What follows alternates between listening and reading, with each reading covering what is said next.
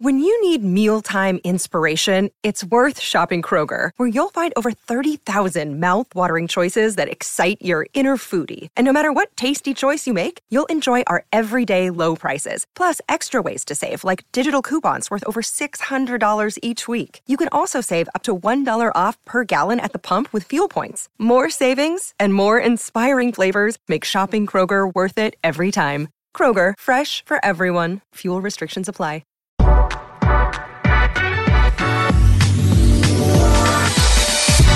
All right, here we are again. I mean, in all reality, well, first of all, game recap again. Nebraska loses, yada, yada, yada. You brought your own tea today. You brought your own. I usually try to provide you. I try to provide you with liquids of various coffee, water, bubbly, wine, whatever you need. You bring your own tea. Well, you're in a tea mood today? What's going on with you today? Chilly outside, so I thought it's kind of the basement's a little cooler, so something warm. That's fine. I want something warm and coffee. I can't do coffee, but certain times. Okay, so. I hear you.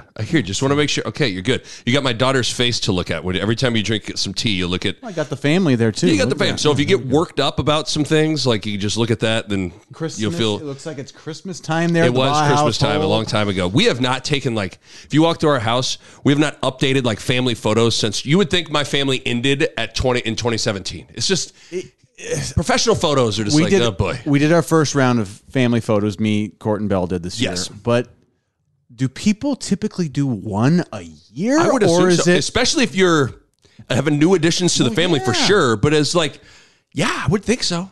That's a lot. For guys, it's I'll give you one photo shoot every 10 years. I'm okay, I think 5 years is reasonable. My family has, I think we had 3 family photos in 18 years. Right. And that seemed that's about right. It's funny you say that. I was at my parents' last night. We were celebrating my mom's 70th birthday, and we were going through, this is what kids miss. We got out a legitimate, and we'll get to football, people, just relax. Nebraska lost again, but we got out a huge, gigantic bin full of pictures. And this is how you looked at pictures. Yeah. Basically every photo of me from when I was born to when I was 25 years old, they're all in that bin, and that's it. But isn't it kind of great when you get to see them finally? You're it blows you away. It does. That they exist. It does. Where if you have, I don't know, say 10,000 photos of yourself that you've always gotten to look at, do they matter? Like kids now are going to grow up with my daughter has a video of herself almost from every day. My wife is it's 3 videos a day, 100 pictures every day of her life. Yes. Will she like any of them, or?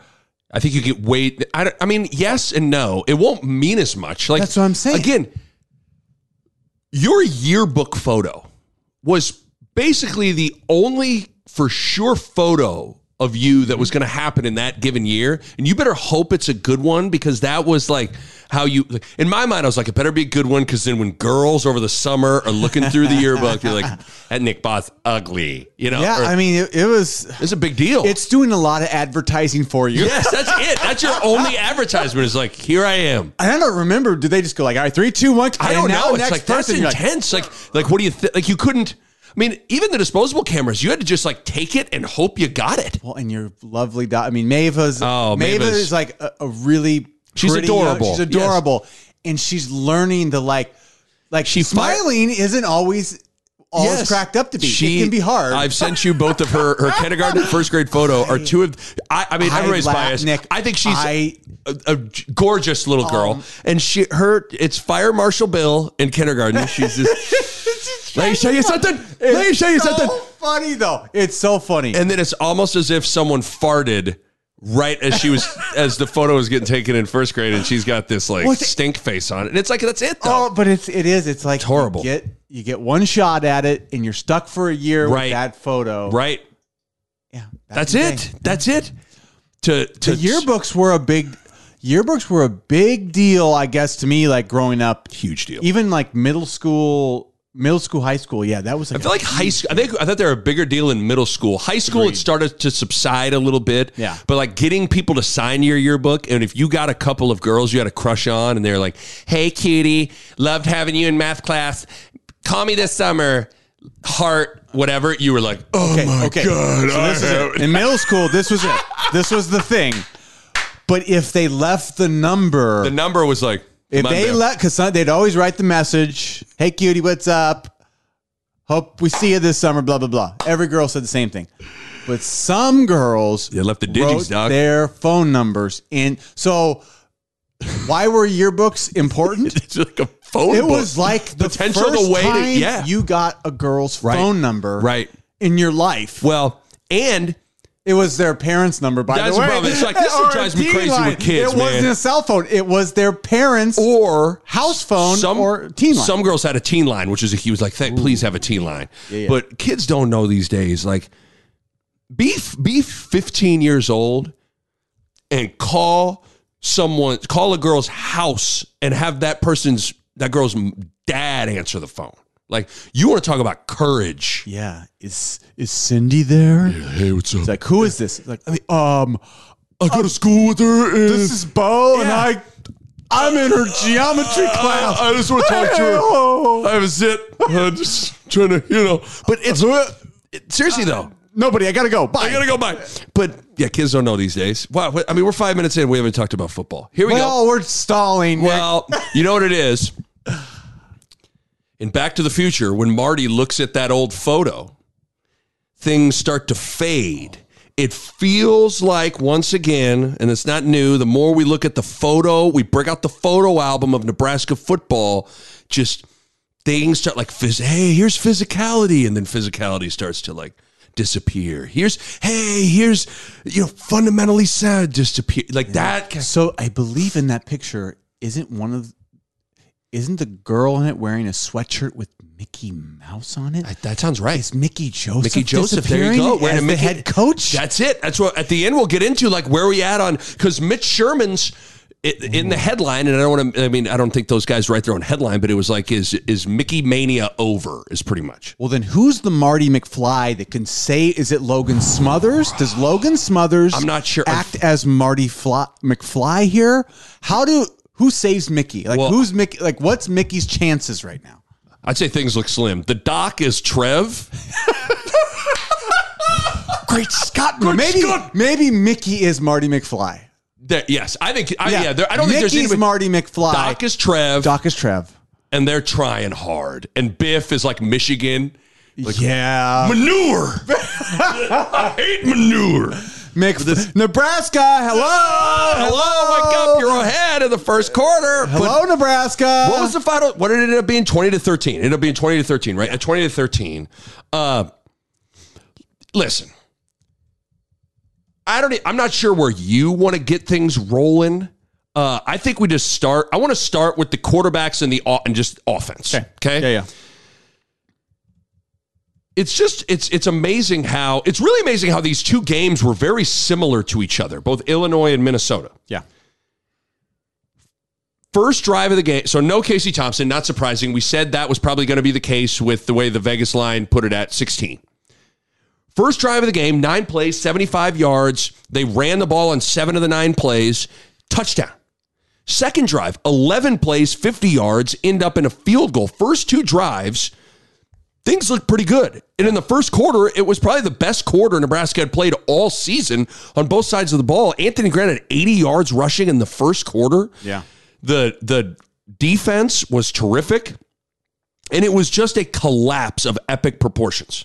The Nick Bob Podcast is brought to you by Pella Windows and Doors, and I want to talk to you guys about energy efficiency. And if you go into Pella's website right now, you look at it, and how about this? 1, 2, 3, 4, 5 different types of windows or doors by Pella won the Energy Star 2020 Most Energy Efficient Award. That's big-time stuff right there. And they achieved that in a couple of ways. They got insulated glass, which slows the heat transfer, keeping your home at a more comfortable temperature. They got types of low-E glass, which is a glass coating that has been optimized for your climate. They got triple pane glass, which you can upgrade to for increased insulating airspace. And within all of that, one of the keys is proper installation, which is key for window and doors to perform at their best. And you know the Pella experts are excellent at that. Bottom line, energy efficiency matters in making your home more comfortable, and Pella windows and doors are at the top of the line when it comes to energy efficiency. Check them out online, PellaOmaha.com. That's PellaOmaha.com. Okay, let's start with the first 2 drives of the game because things were looking really, really good initially. First drive, 9 plays, 75 yards, touchdown. 7 of the 9 plays, running the ball. Anthony Grant was rolling. Second drive, 11 plays, 50 yards, and a field goal. So first 2 drives end in points. First 2 drives are moving the ball. Yeah. Then after that third drive, 6 plays, 19 yards, and a punt. So you have the first 26 plays, 144 yards, 10 points. Then there is a collapse of epic proportions here. You have 6 straight 3-and-outs. You don't have a first down spanning for 2 full quarters. You have 18 plays, 24 yards, 5 punts, 1 interception, 0 points. I guess let's start with... So hold on. Let me stop you there. You're saying we didn't get 1 first down in the second or third quarter. So we didn't get 1 first down in the second quarter? Because there was, you were at the game. Did you hear, there was a, what is it called, a Bronx cheer? Like the sarcastic cheer? I don't know why it would be called a Bronx, like our Bronx people, like, oh yeah, very well done. You let him go, Bill. Nice job. I love what you're doing out there. Yeah, I'm walking in. Nice job. You gonna let me walk down the sidewalk here? You really look good out there today. Give it up for him, Tony. Hey, Chubba, all day. Yeah. Keep that. Gonna have a kick out block there. But it seemed like there was a sarcastic cheer on a first down. It's called the Bronx cheer? I thought it was called a Bronx cheer. I might be dead wrong. That makes sense. I mean, I don't know. I've never done that other than what we just did right there, but that seems right. If it's wrong, I don't want to be Bronx cheer, a sound of content made by blowing through closed lips through a tongue between them.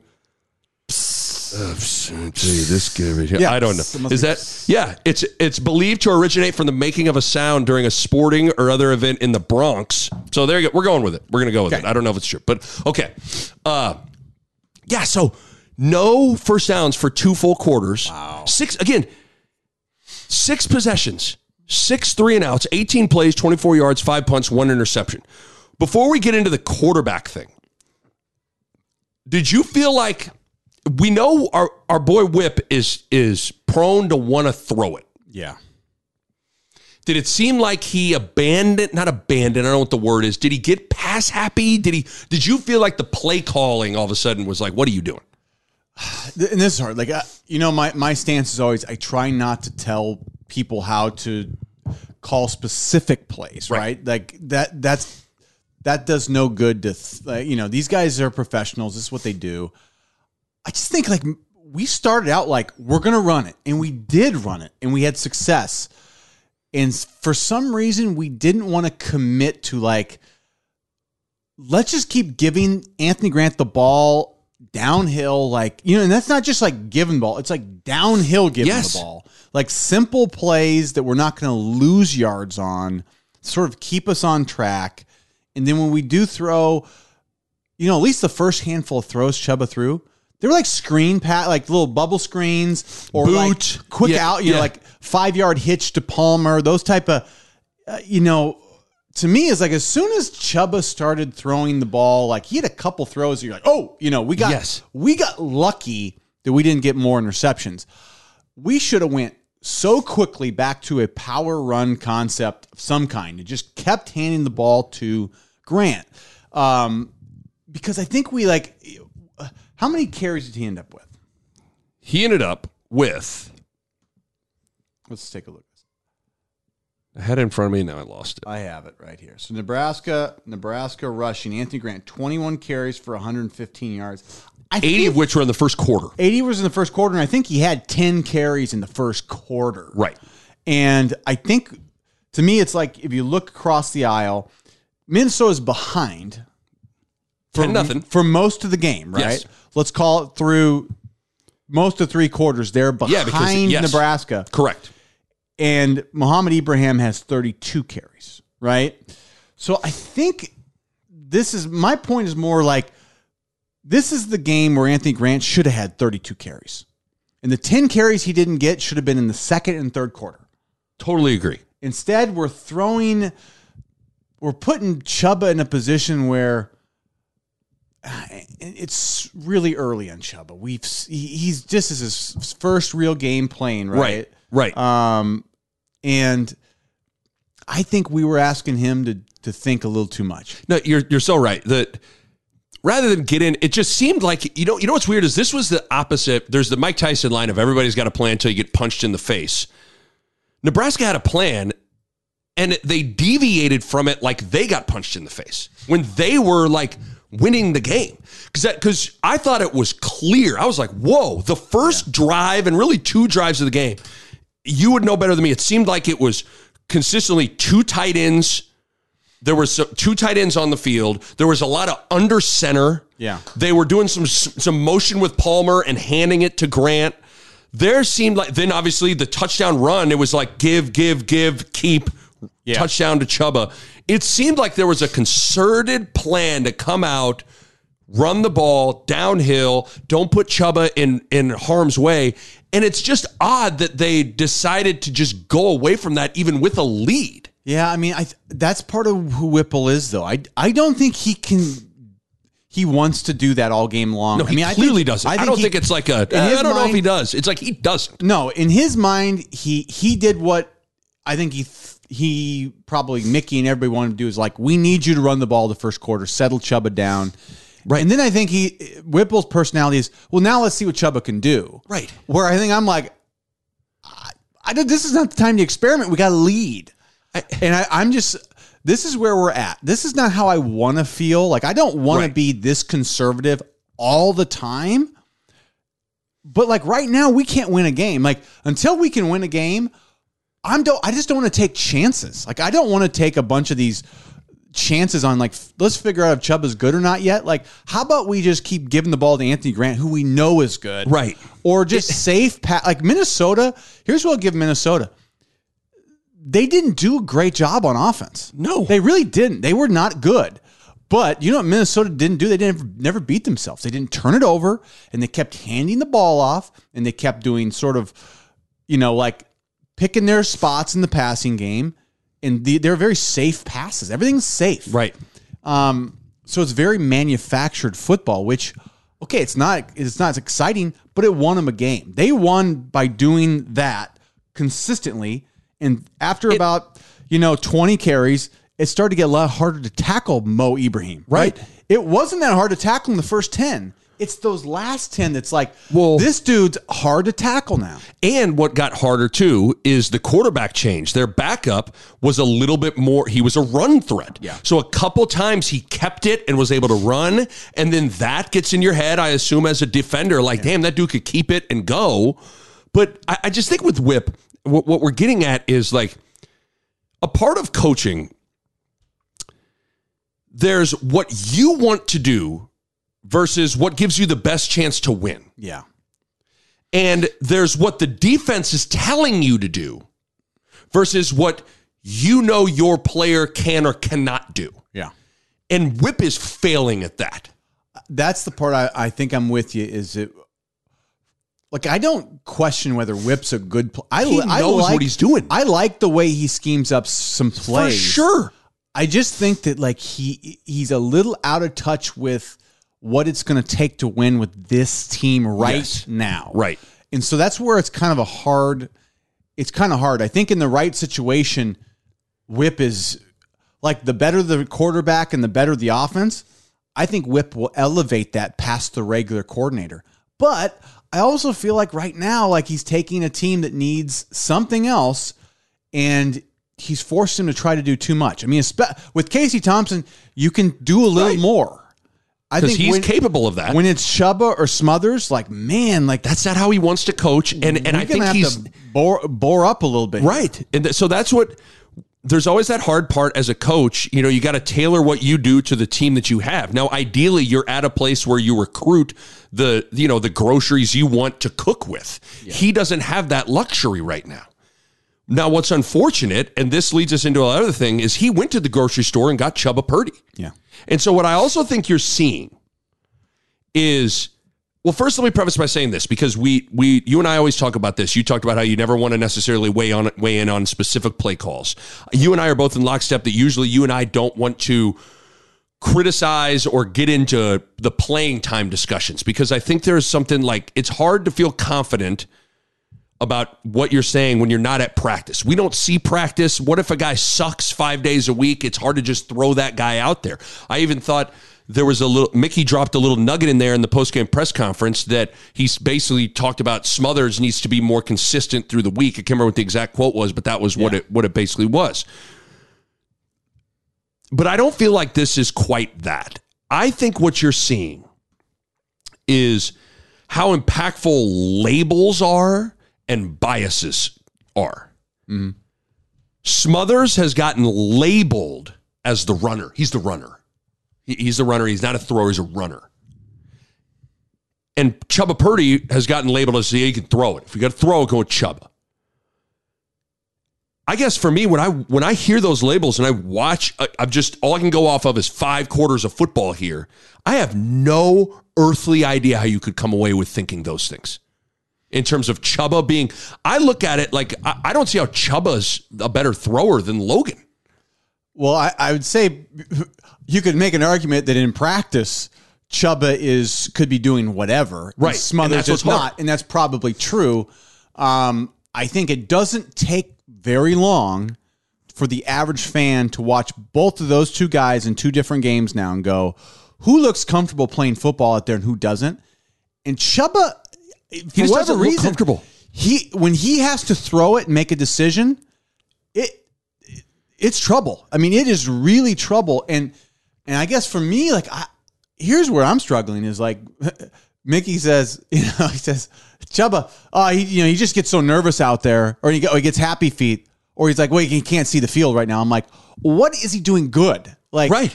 So like, to me, it's like they think he's a little bit nervy, skittish. Like, that's the last thing I want to hear about my quarterback. Yeah, we talked about that on the last pod. I don't see that out of Smothers at all. So to me, I'm like, all right, like either Chubba's so good and for some reason it's not coming out, or that's what I'm trying to understand is like he doesn't seem to be the guy that's like mentally ready to go. Right. Like mentally like comfortable to manage this game and make decisions. Okay, yeah, his arm's better than Smothers. Done. We know that. Can he make the decision and throw it where you're supposed to throw it? What good is it that if he's got a better arm if he's not mentally there? If he doesn't know like when you can't take a sack and when you need to throw it away and like don't throw it into triple coverage every time. Right. I don't think it matters how good your arm is as much, right? Well, and so what I think we're also getting to is, so I talked about the importance of labels and the importance of biases. Yeah. This is from the outside looking in. This is just how I observe it. Mark Whipple has known and recruited Chubba Purdy for basically 3-4 years. Yeah. Been to his house, been to high school football games, talked to him on the phone, talked to his parents, talked to his mom, recruited him to Pitt. He went to Florida State, went to Nebraska, recruited Nebraska. He finally comes to Nebraska. I would argue that the only player on the entire roster Mark Whipple feels any connection to is Chubba Purdy. Or has history with. Or has history. Yes. Yeah, that's a better way to put it. Has history with is Chubba Purdy. And I think on some level, Whip is sitting here thinking, if I'm going to go down, which let's be honest, he's probably thinking, man, I'm out of it. I'm probably not going to be here. This season's going nowhere. If I'm going to go down, I'm going down with the guy that I've known for 3-4 years. I got a little bit of history with. Yeah. Because then you contrast that. Nobody on this current staff has any real connection or loyalty to Logan Smothers. Frost is gone. Mario Verduzco is gone. If I'm not mistaken, I think Eric Chenander was involved in the recruiting of Logan Smothers. Eric Chenander's gone. So when these doors, when the doors shut in these meetings with these coaches, who's really going to bat for Logan Smothers? And if you think this shit doesn't matter, it matters. Yeah. It really does. On who recruited this guy, who's going, like, this stuff matters. So because to stick with Chubba Purdy for 5 horrific quarters, let's be honest, 5 horrific quarters of football. 5 quarters, 2 in the second half of Illinois, then 3 at the start of Minnesota. 5 quarters, 10 total points. When you then hear about the little nugget at the press conference last week that Chubba Purdy was a little banged up, had missed a little bit of practice time, like all of the signs point to not Chubba Purdy, or better give Smothers a little bit more of an opportunity, and yet it's still going with Chubba. To me, that screams that Whip. I just look at that and go, this is a guy that's got some history with this dude, and he's riding with his dude. I think that's completely fair what you're saying. And a part of me goes, I can understand why Whip's doing it if that's the case. Like, I can actually understand, like, if that's your guy, you just, it's a trust thing. Like, you think he's another caliber talent and quarterback, which I can probably get when you're watching people throw balls all day. He says, it's not even close. Chubba can throw better than Logan when we're doing routes, right? When we're in practice. The problem becomes in a game, it's different. Yes. And some guys in games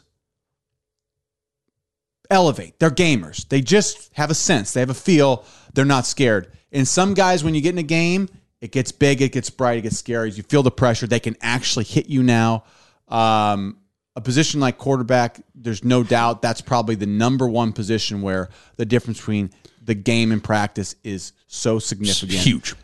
So it's not easy. And I want to give Whip some leeway that he sees it every day.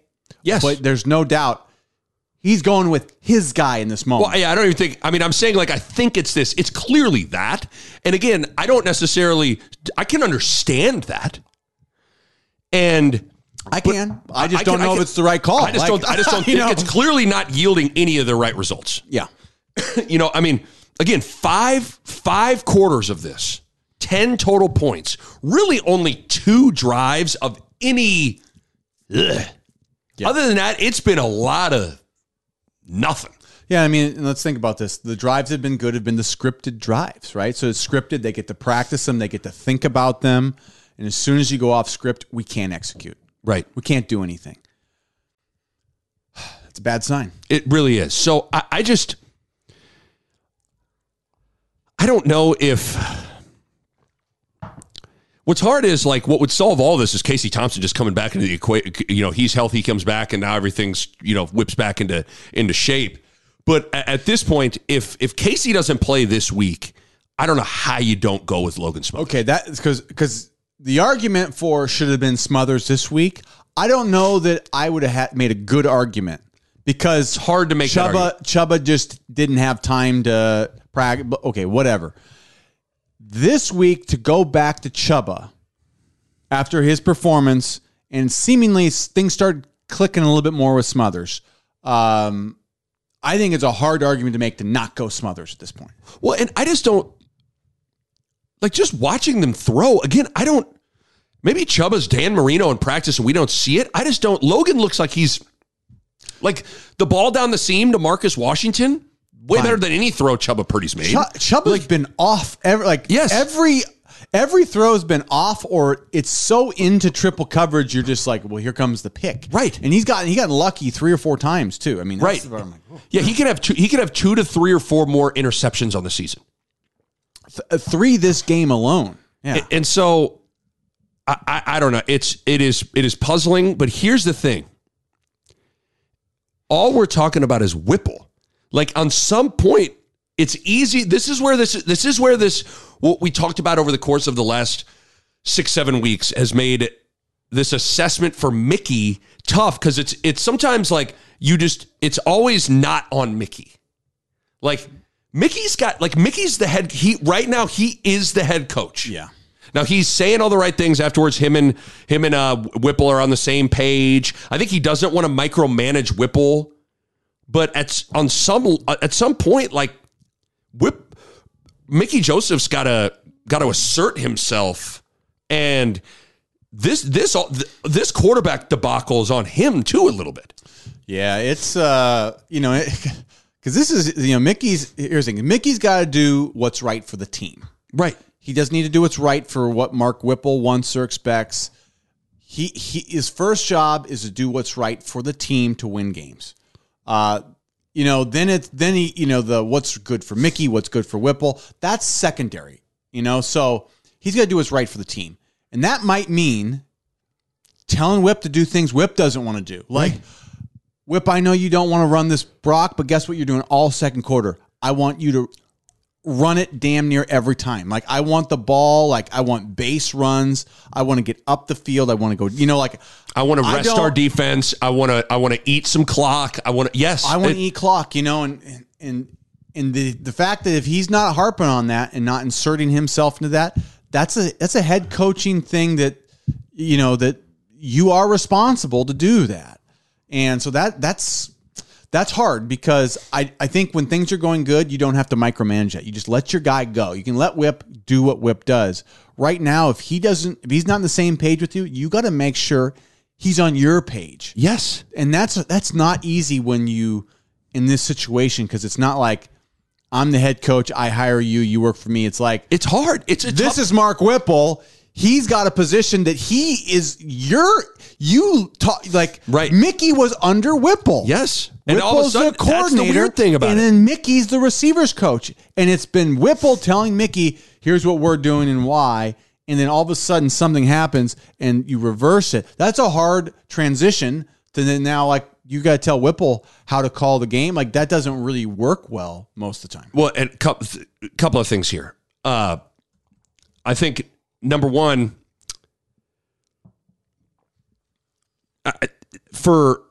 running the ball sticking to the run, all this stuff takes patience on a variety of levels. Patience that it's going to, like what PJ Fleck clearly has, that 2-yard run becomes a 4-yard run by the third and fourth quarter. Yeah. You got to have patience to do that. And you got to have the patience to not get antsy to just take a shot and score.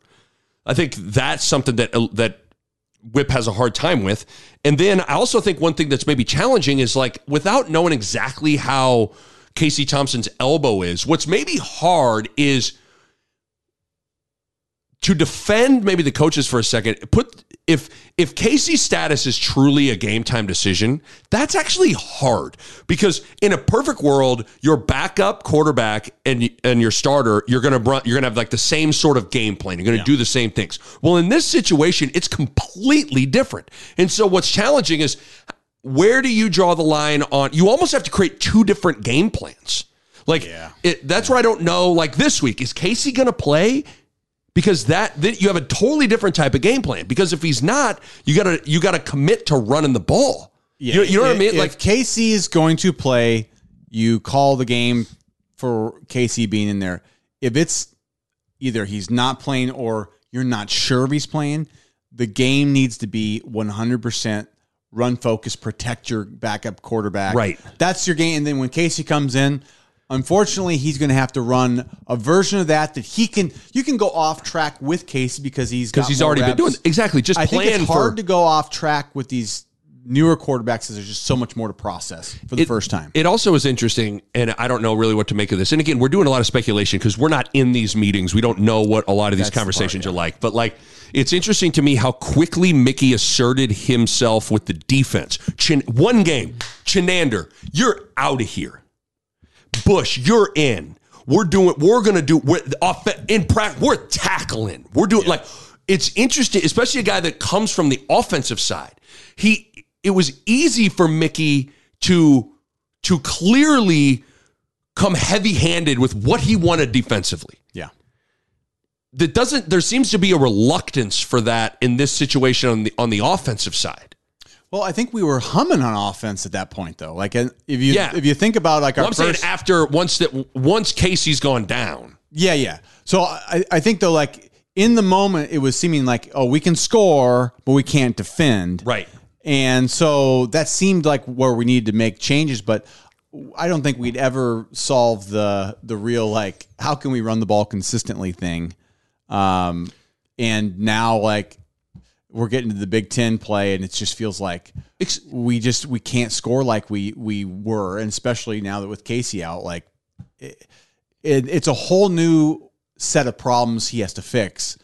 And, like, you're right, like, I think it's a different animal to say, oh, now this is the side you've been seeing the whole time. What do you need to do now? Explain to me how. Because all the success they had running the ball in the first quarter, it wasn't like it was, well, they got a bunch of yards on 2 big chunk plays. They were, like, running the ball well. how were they able to run the ball? And then what's hard is they kind of went away from it. But like, what happened? Well, I rewatched the game again this morning and just kind of I buzzed through, and they're mostly base runs of ours. They weren't. I mean, there was nothing crazy. They had the one where they had the double puller with the tight end. Yeah, that worked well. But like Grant just broke through. It was a pretty basic play. Like it was essentially like an ISO out of that shotgun handoff, right? So it's just there's nothing magical about it. It's like you just got to keep plugging away. And Grant made somebody miss in the hole, and that's how you get 40. Sometimes they do, like, they just miss a tackle. Like, you just got to keep pressing, and not everything has to be like a home run scheme. Like, sometimes you just got to do it. Like, Minnesota ran, 20, inside zone meshes that were just like the long dragging zone mesh that, like, they just screamed for 4 to 8 yards. Ibrahim is he's a little bowling ball. Yeah. Rams it in there. Was there anything amazing about that scheme? Like, no, they just did it really well. And I think we just so quickly go away from any sort of like base runs. I like that we called draws, but our draw game sucked. So like our draw and screen game sucks. Even though I'm happy we would calling those draws is not bad. I don't want that to be our only runs though. Like right. We don't just line up and pound people. Because that's a different mindset than these draws. I like draws if you don't only run draws. Like you need to have a run game and incorporate the draws and the screens to relieve the pass rush. So I don't know. We're just bad at draws and screens, and we don't have a base run game. Like you need to have the base run game first, and you sprinkle in the draws and screens to relieve, because we can't block. Our biggest weakness is we cannot pass block. Like base pass block, we're terrible. Our base run blocking, not that much better, but I also think that is it's if you try and can only get a yard or 2 or 3 or whatever, it doesn't really hurt you though. Where if you keep trying to drop back, you're taking sacks, interceptions, right, or incompletions where you put yourself in these long down situations. You're stopping the clock. You're stopping the clock. More bad things happen when you don't just base run. Base run is safe. Sometimes it's boring. Sometimes it's not super effective, but it keeps you on schedule, keeps your defense off the field, shortens the game, and it wears on the defense. Like they don't get wins out of it. It's like you just keep hammering. And it will wear them. Yeah, it's just bizarre how there was success running the ball. Like the offensive line was doing a decent job in the first quarter. There also was this like, I've used this stupid, in Hook when the fat kid from where could this possibly the Lost Boys has the bowling ball guy? Yeah, and he has Peter, which is Robin Williams. He goes, Peter, there you are. Oh yeah. It was like Anthony Grant. There you are. Like there was a reminder of like this motherfucker's good. Like that's what's so weird about it is like you would think with Nebraska they gotta heave it to move the ball. So they got a running back sucks. Like no, he's actually a really good player. Really good player, and he got 80 yards in the first quarter. 80 yards and 10 carries in the first quarter, and then it's like, and we just kind of forgot he existed. I mean, that's what it is, though. Like, so many things about this. That's where it's like, you must have a quarterback that's got a cannon. You're like, no, not really. Like, that Jebba Purdy's got a cannon. I know from experience. Like, no, he doesn't. Like, well, not him personally, but a guy I knew. He had a cannon. No, he didn't. Oh God! I'm sorry with my '90s movies references here, but they usually go to the '90s, don't they? Yes, they do. But no, okay, but yeah, Grant, you lean on if you got a good running back, which we haven't had forever. Lean on him. Give him. He's a good player. Give him 30 carries. This is his 30 carry game against Minnesota. First week with the backup quarterback. Give Anthony Grant 30 carries. While we have a lead, too. Got up 10-0. We got a lead. So we got the lead, and this is what I did. I went to the game with Goldie. Our buddy. Yeah. And my nephew. It was his first Husker game. I saw those pictures. He slept through 2 quarters of the game. was amazing. He was Nebraska's offense. It was an analogy, or he was emblematic of Nebraska's offense. He watched the first quarter and he slept through it, so he knew that we were going to throw it a lot. Yeah. Anyway, I kept talking about it. I kept looking at the time of possession. I go, how is it that we're up 10 and they are still beating us in time of possession? And I just kept watching that, and I go, we gotta keep a hold of the ball. We can't let them do what they try to do to us. And we once again, we got the lead. And we didn't do what we should have done, which is play their game, which is hold the ball, pound the rock, make it slow and boring, let them make a mistake. Instead, we put too much on our quarterback, and we left too much margin for error. I just felt like, especially when you got up 10-0, in my mind, I was like, too little margin of error. Yes. We didn't give ourselves enough. It was like, when Nebraska got up 10-0, to me, it was like, okay, you need to go to a pound Grant, sprinkle in some zone read Chubba, like if you're going with Chubba. Yeah. And just bleed the clock a little bit and then take your shot. Yeah. I I don't know. There's something like, and I think where I was most frustrated is, I think it was about 8 minutes to go in the second quarter, and our defense stoned them. And we get a sack. Yep. They punt out of their own end zone. We get the ball at the 47. Let me see if I can write. Yeah. Going in. And we're in a shotgun, and it looks like we're about to throw, and we get a false start. Yes. And then we take a sack. And then we punt the ball into their end zone. That's exactly right. And I'm just sitting there going, I just thought to myself, now that's bad football. Like, we're up 10-0. The game's in our hand, and we can't just, not to say you got to score, but you got to drive and get a field goal at worst and take more clock, pound them some, keep your momentum, and then, maybe we're going into halftime and it's 13 or 17-0. And, then you really just go, hand it, the game. Good luck with that team, really winning that game if we don't mess it up ourselves. Yes, that felt like a huge, I even wrote it down in bold, missed opportunity. It was Minnesota gets the ball. They try to run wide. Gifford and Mathis strung it out and stuff it. 2nd and 13, fumbled handoff, Morgan and Ibrahim. Morgan dives on it. 3rd and 16, Mathis and Tanner run a twist. They both sack Tanner Morgan, punt. Nebraska starts at the Minnesota 47. False start. 2nd and 14. Drop back pass. Pass rush got Purdy sacked. 3rd and 18. Swing pass to Ramir Johnson. Short gain. You have to punt it. And then you punt it out of the end zone. Yeah, it's just bad football. It's bad football when they give you an opportunity. The momentum's on your side, and you just don't have any idea what to do with it. To be critical of a couple of other things. It was pretty embarrassing to have to have a delay a game out of a kickoff touchback. Yeah. Oh boy. It was pretty remarkable. There was a 3rd and 11 where they were in 4-down territory where they ran the ball late. That was a little bit confusing. They ended up getting it on, I believe on throwing the ball in 4th. Yeah. And then it is pretty amazing. I'm not sure if you got to where, if you saw it live, but rewatching it, it is amazing that late in the game, Logan Smothers didn't run for the first down. Oh, we were in the stadium. We were screaming at him. It was one of those, he's in there to use his legs.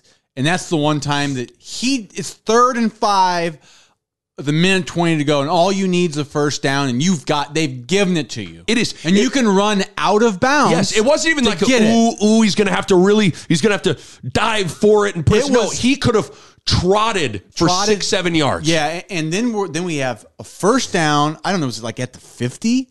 Yeah, it was in that vicinity. I should look at where it was. But yes, you're right in the middle of the field. So but yeah, there was a minute 29 left, 3rd and 5. It's just another it's just so hard when to watch when guys don't know how to play football on the field. It's it was at the Nebraska 47, so right at midfield. But that play was just, he threw it away like it was, first of all, even in the first quarter, you take the run for the first down, but he threw it away like he was running out of time or he wasn't going to be able to get out of bounds. I have no idea what he was seeing. I think he was trying to throw it to Brewington. He sailed one that on bitch. him. But like, it was a 10-yard gain instead of the 7 to get out of bounds for sure. It's like, there shouldn't have been a thought. It should have been like, you can get the first is all that matters. All that matters in that moment. And that's where Smothers is. I mean, like I said, we don't want to anoint Smothers. Yeah, we don't act like Logan Smothers is like, Smothers still has his own limitations. For sure. But that was hard because Smothers, the thing he can do, he refused to do. Yes. Use your legs. Just mind-blowing that he didn't run for it. The defense, you good on the offense for now? You want to go to the defense? I think we beat them up enough. Yeah, we went 45 minutes on the offense there, but that's the story. I mean, it's remarkable. The Nick Bob Podcast is powered by Runza. There are a lot of ways to greet someone. Hey, hi, hello, what's up? Another way is, what's poppin'? Well, here's the thing. That greeting has taken on a new meaning now because the answer to what's poppin' is now Runza's new popcorn chicken. That's what's poppin'. Runza's new popcorn chicken is amazing. Little, bite-sized, delicious, all white meat chicken that make any day better immediately. I love them. My wife loves them. My kids cannot get enough. 2-year-old Mac, 6-year-old Mava are constantly wanting to get it popping. Great for a snack, great for a meal. Pair them with the best crinkle fries on planet Earth, and you are set. All I got to say is you need to get out to a Runza location nearest you and get it poppin'. What's so hard to understand about that? Get it poppin' with Runza's all-new popcorn chicken. Runza makes it all better. Defense has been good enough to win the last 2 games. I mean, especially in the first half, they shut Minnesota out, held Minnesota to -7 rushing yards and 31 total yards. Caleb Tanner had his best half of the season. He had 2 sacks. He had a big 3rd down stuff right at the line of scrimmage. The pass rush in general was better. Jason Peter Jr. Oh, I loved it. Jason Peter was like, I'm so proud of him. I would love to have seen Jason when he came off the sidelines. It was just tears. Let's go in the rage. basement and let's just freaking break stuff. Let's go in the basement. Got some pizza rolls. We're gonna drink Red Bull Stay up all night. Rewatching that play, all right?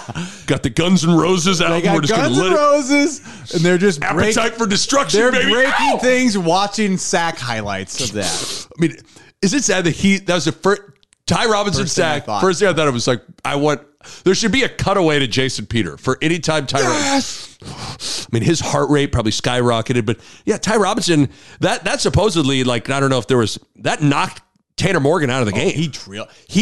I mean, drilled his ass. Because Ty has been better the last about 3-4 weeks. Maybe it was spent the night at Jason's house a couple of weeks. Yeah, like that Indiana Rutgers games were the ones he started playing. He started to play ball a lot better. He is, for his talent level, he's just been. I think for whatever reason he's been slow to really like start making splashes. Yes. He's been better since Absolutely. then. I still don't think he's touched his ceiling at all. Like, I think he's got this sort of underperformed for what I think he can do. But it was good to see him making big plays. I think he's a guy that needs to get some confidence. But that was a big, because Morgan stepped up in the pocket, didn't see Robinson waiting for him. Oh, that's a big kid too. I mean, and all 295 or whatever it like on him. Yeah. It's a big boy. That's going to get you some extra Guns N' Roses and Jason Peters. Extra Red Bull. You earned an extra Guns N' Roses album. I will give you my Lose Your Illusions CD and Here's 2 my- Red Bulls. I don't know why I'm associating Jason Peter with the Guns N' Roses. Like, I think here's it's my right. T-shirt from the Appetite for Destruction tour. I went to it. I give it to you. It's like, oh, you giving it to me, Jason? This is the new black shirt. And if you ever make all Big Ten, I'll give you that little weird hat Slash used to wear. Personally gave it to me back in 96.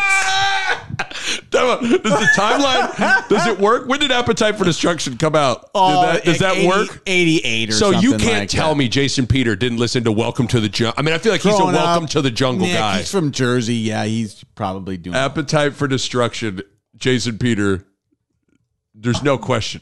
Oh, yeah. Yeah, so Appetite for Destruction, we're Googling it. July 21st, 1987. A young teenage Jason Peter fell in love with Welcome to the Jungle. Yeah.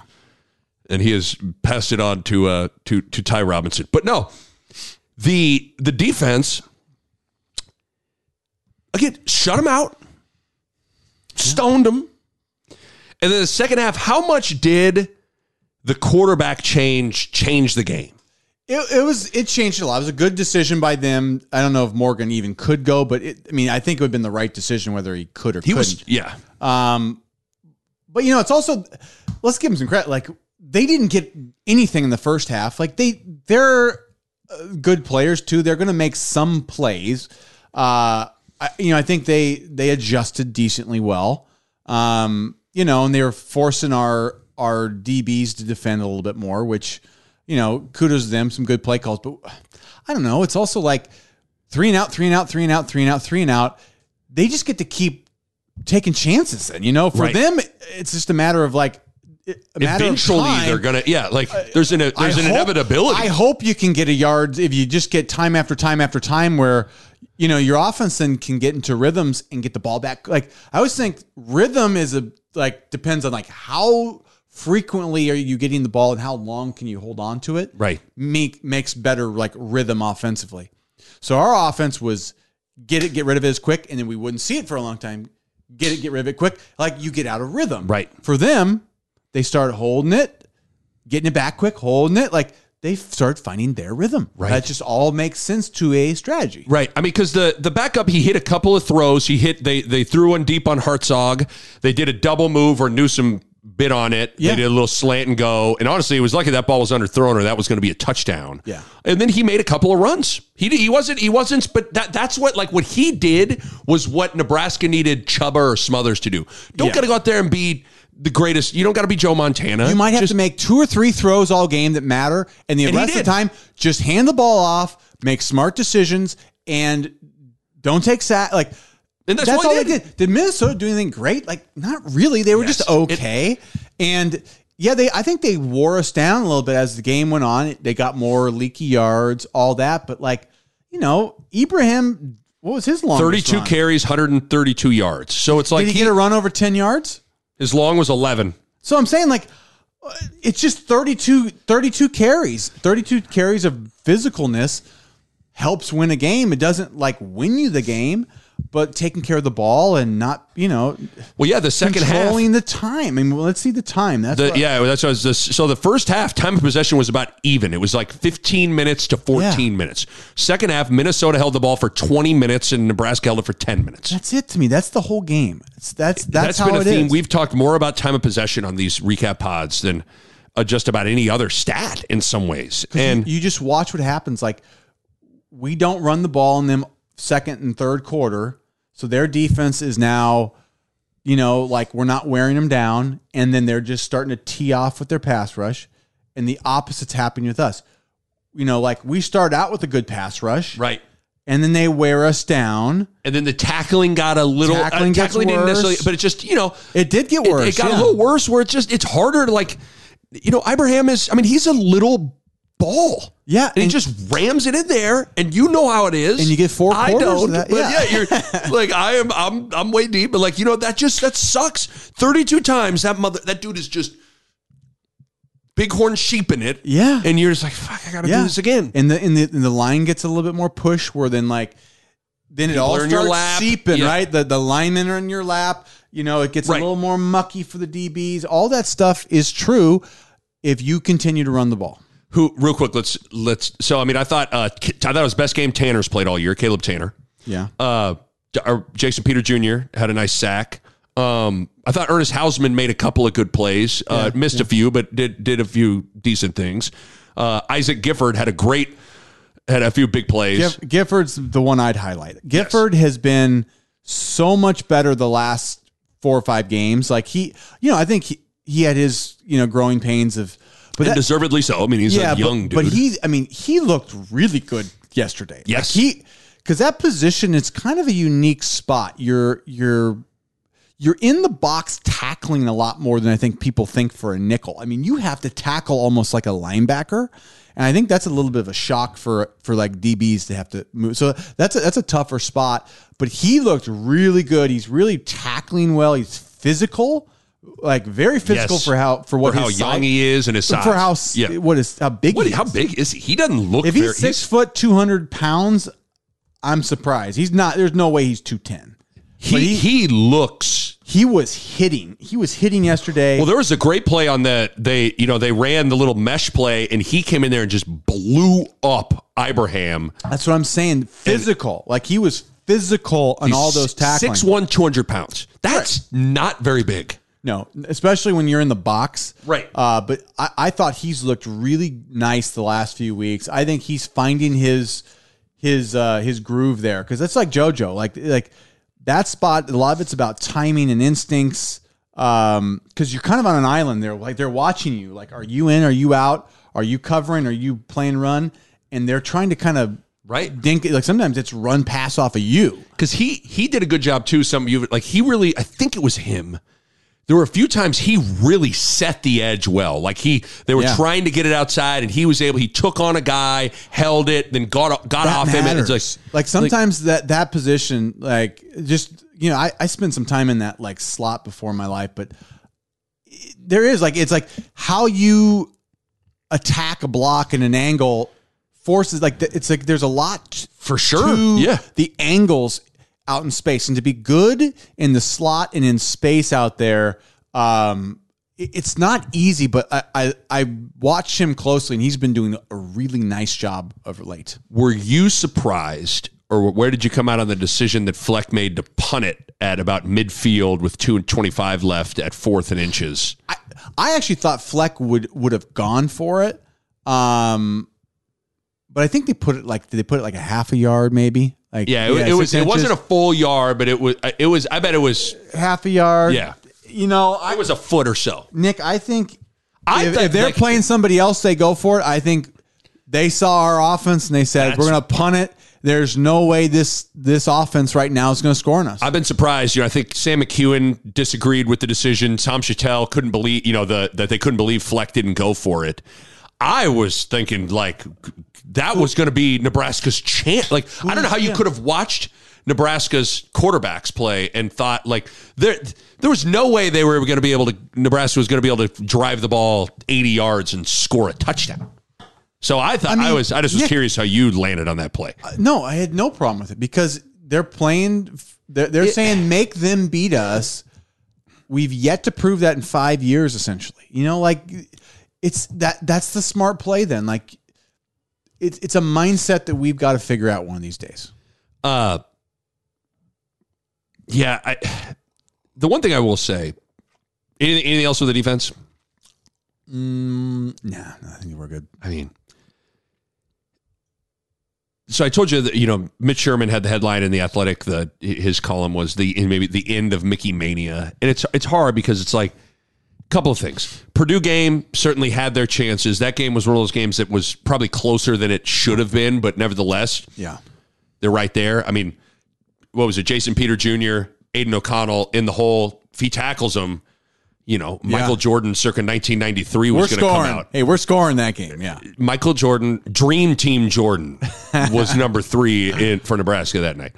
And then, Mickey's had his chances. Like these last 2 games, up 9-6. Purdue and Illinois, Nick. And then Minnesota. Yeah. I mean, you're up 9-6 in the second quarter against Illinois. You have the Ramir wheel route drop. Then Casey gets knocked out of the game 2 plays later. You're up 10-0 at halftime at home to Minnesota. Completely vomit on yourself and lose. You have 2 collapses in 2 second halves. And here's one of the things about watching these games. Like, you saw Illinois lost to Michigan State, who's having a terrible year. These teams, I don't know what you thought. And I respect the way they go about doing, like we've said, my brand of football is 3 yards, cloud of dust, control the clock, win with defense, win with the run. Like, that's my kind of football. But these teams, Illinois, Minnesota, these teams are not that good. No. Illinois, Minnesota, Purdue, all fine. Great.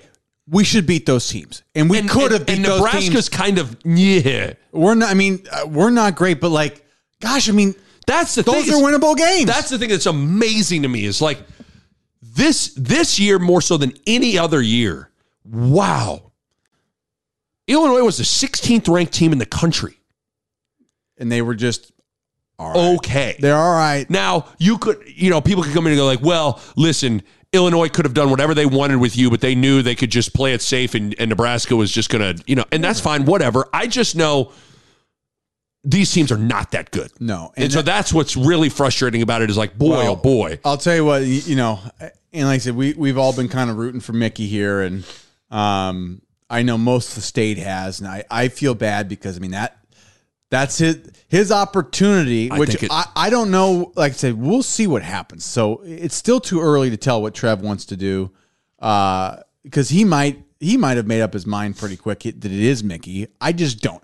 I have no idea. But I mean, let me tell you this: if he beats Purdue, he beats Illinois, and he beats Minnesota, and that would have been 5 straight wins. Nick, is there any way he doesn't get the job with 5 straight wins? He's got the job. It's his. And so that's the part that is... He's got to be kind of kicking him. Mickey's got to be at his house today, just like, God damn. Because he knows how, like I said, the wheel route, the wheel route. You're up 10-0 at half at Minnesota. Yeah, Purdue goes forward at the 50-yard line. Ty Robinson just has to tackle Aiden O'Connell. Yeah, and you like those kinds of things. Like basically, if Ramir catches the wheel route and Ty Robinson tackles Aiden O'Connell, and Whip sticks with running the ball. I mean, and that's where it's like it's not. And we play this game all the time. We do. It's fun, but it's fun to play because it's like this. It's one thing. It's like, well, they beat us 62-3, so because that's coming this weekend. Yeah, Michigan is going to motherfucking pulverize Nebraska. So that's what I'm saying. Like, you're going to see this weekend, Nebraska isn't even close. Okay, like that's not what these last 3 weeks have been. And so that's what's amazing is for all of the flaws that Nebraska has. They could have easily won these last 3 games. Having leads on teams like Illinois and Minnesota. It's like that's the stuff though that those are the games that I talk about. Like you blew an opportunity because like it's not that you can't beat those teams because you clearly are like taking leads on them and dominating stretches. So like that tells me like, oh, you're capable of this. But we have an ability to not be capable of like doing things for 4 quarters. We have we can't do things for 3 quarters. Yeah. Most of the time we can't do things for 2 quarters. Sometimes we'll do it for 2 quarters, but never 3. Never. And never 4. No. And so that's the part where to beat great teams like Michigan, got to do it for 4 quarters. Oh, yeah. Against really good teams, 3. Crappy teams, you can do it for 2. But most teams in the Big Ten West, Nick, you got to do it for 3 quarters. Right. You can have a down quarter. You can't have a down half. It's just... You cannot have a half where you don't play. And we have consistently taken a half off. Yeah, like first half Rutgers, atrocious. Yeah. Second half Illinois, atrocious. Second half Minnesota, atrocious. Like you could go on, fourth quarter Northwestern, atrocious. Entire game defensively against Georgia Southern, terrible. For the first half against North Dakota, not good. Like, there's always just been 1 quarter or for sure 2 quarters where Nebraska has not just been bad, like they have just been embarrassingly bad. Yeah, we got to find a way to be a little bit more complete throughout a game. And that's just hard. Whoever's going to take this thing over, which we don't know, but it's coming soon. You would think so. They need to think long and hard about how are we going to win here, and they're going to have to find that philosophy. A lot of it would, I think, what we talk about. I think that's probably the way to do it.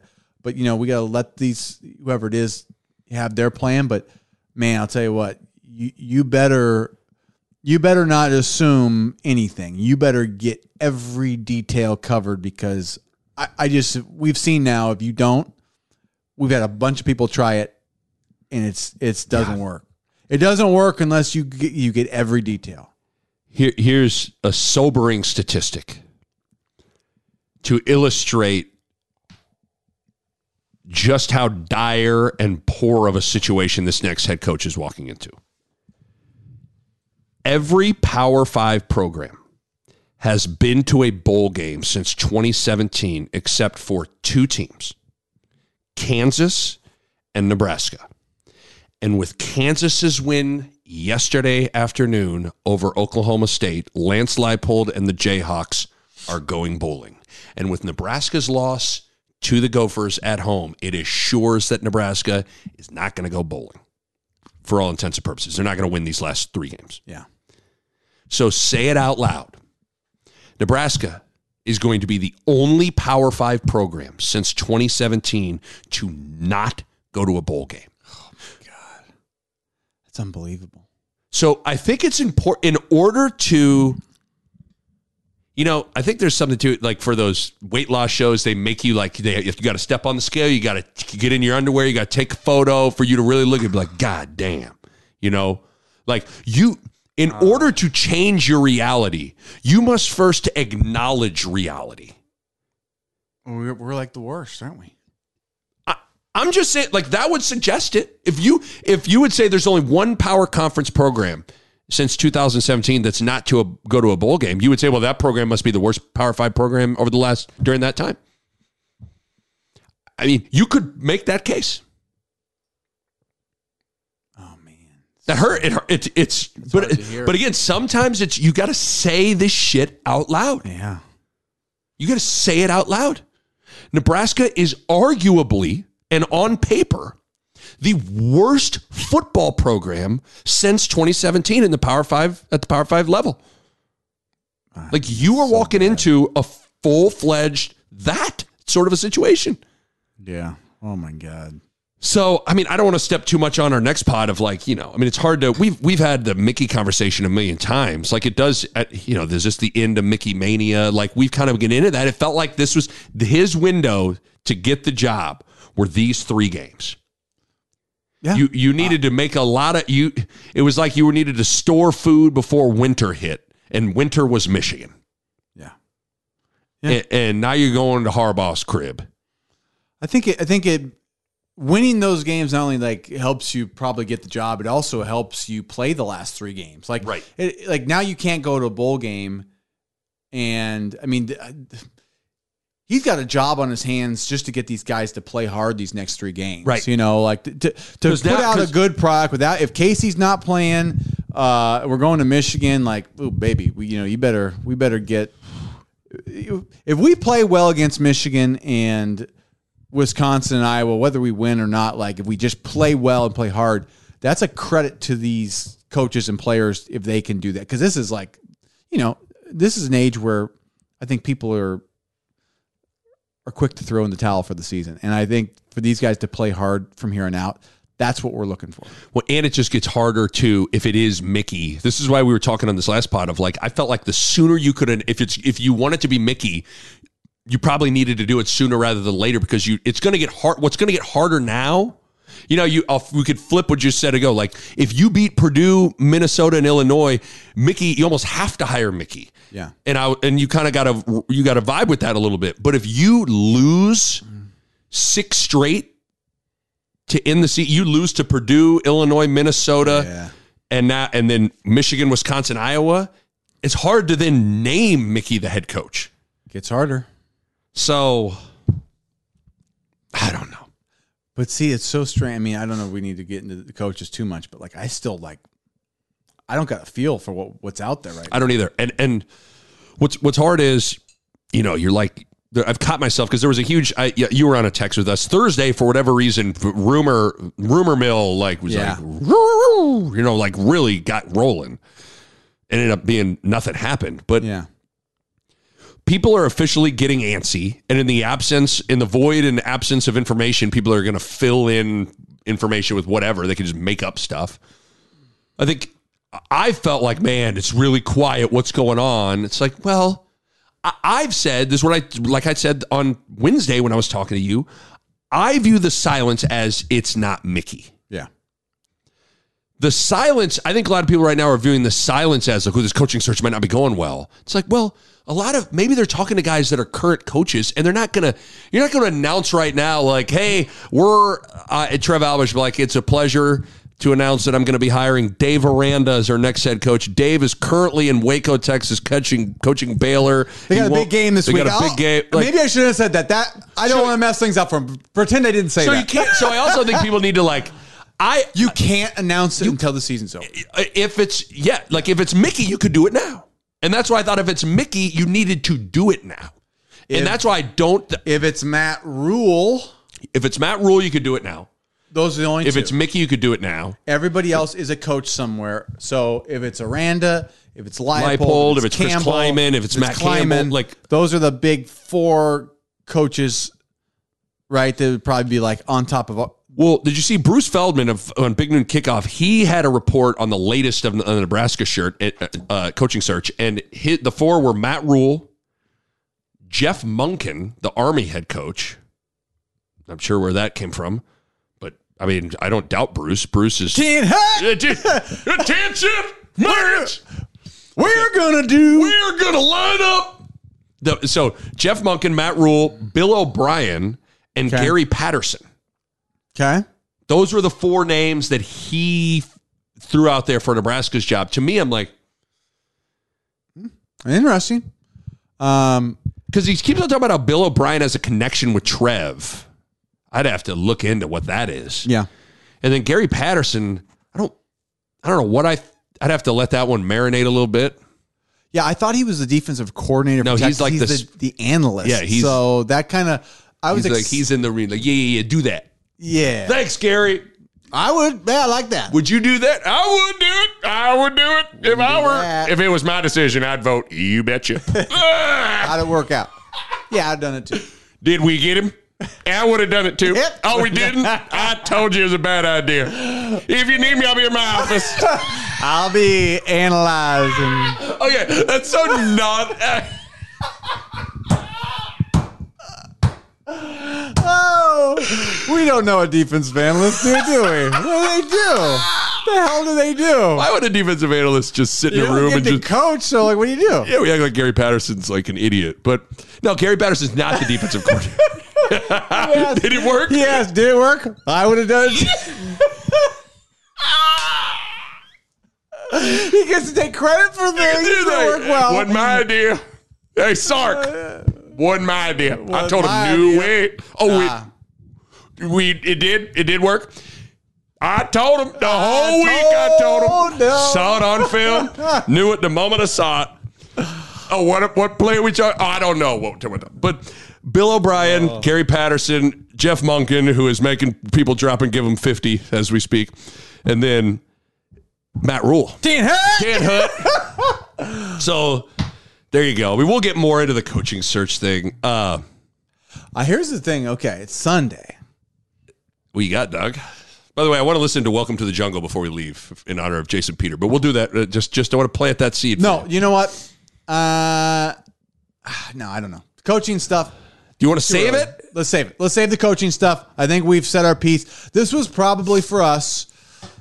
We went a little hard. We went a little hard. I feel like I'd like to announce. Take it all back. Oh, no, I take it all back. I do take it all back. Hold on, I'm a defensive analyst. How do we do? We lost? I knew it. I knew we were going to lose. Whipple was listening to this, and he's mad at me. I take it all back. I take it all back, too. I take it all back. As an analyst, I'd like to say I didn't mean what I said. I didn't mean it. I can't be held. It is. Coming up next, it's Bo Ruud and Nick Baj. Hit song, I Didn't Mean It, to Mark Whipple. Coming up next in the top 40, the smash hit, I would have done that too. At number 15, it's the defensive analyst's hit song, I would have done that too. That doesn't make any sense at all. Coming up next, the defensive analyst hit of the week. What do we run?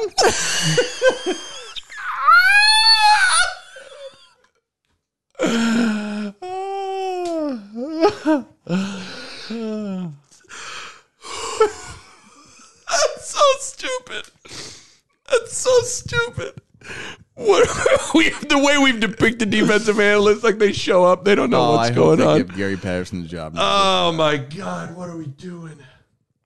This is so stupid. Let's go down to the basement. Are you ready? Let's get some Red Bull. Are you ready for Jason Peter and Ty Robinson's? After the sack, they went to Jason's house, and it was pretty simple what they needed to do. Let's do it, baby. Come on, baby. Let me make sure we're connected to this thing. Oh, my God. You have just rocked my world, my friend. Oh, we got to connect. We're going to connect. Hang on just a second here. Oh, they were connected. What we run? You ready? Let's do it. Let's play it out, buddy. Come on, baby. Oh, come on. We're having technical difficulties here. Okay, well. No, we're going to get it. Yeah. Jason Peter. Ty, come on downstairs. Ty, come on, Get your man. Red Bull. Got the beanbags out. Cleared them out, baby. That's Tanner Morgan, Ty. I want you to take a look at him. Dive on his face. Woo! Me and Christian used to hit each other in the face in this song, baby.